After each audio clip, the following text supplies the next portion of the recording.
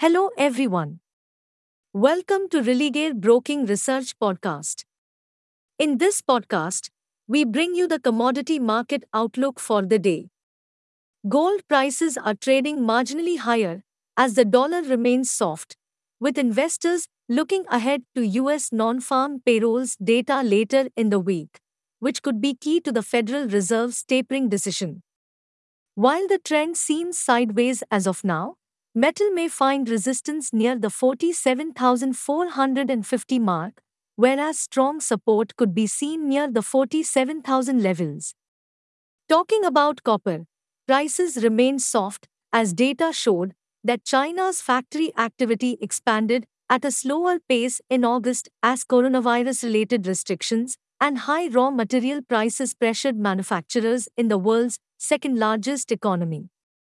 Prices are likely to struggle near 724 levels and further at the 731 mark. On the other hand, 712 levels would act as key support for the day.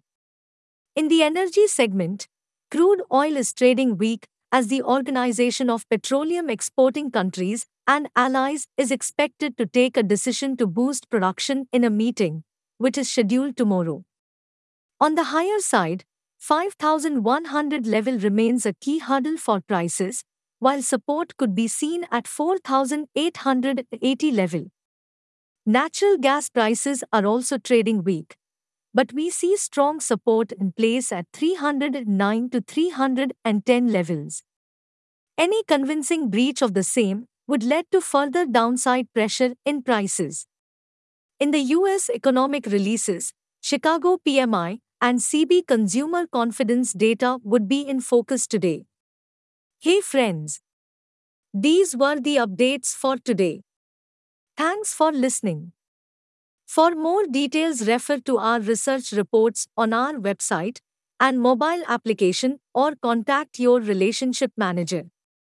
Happy investing!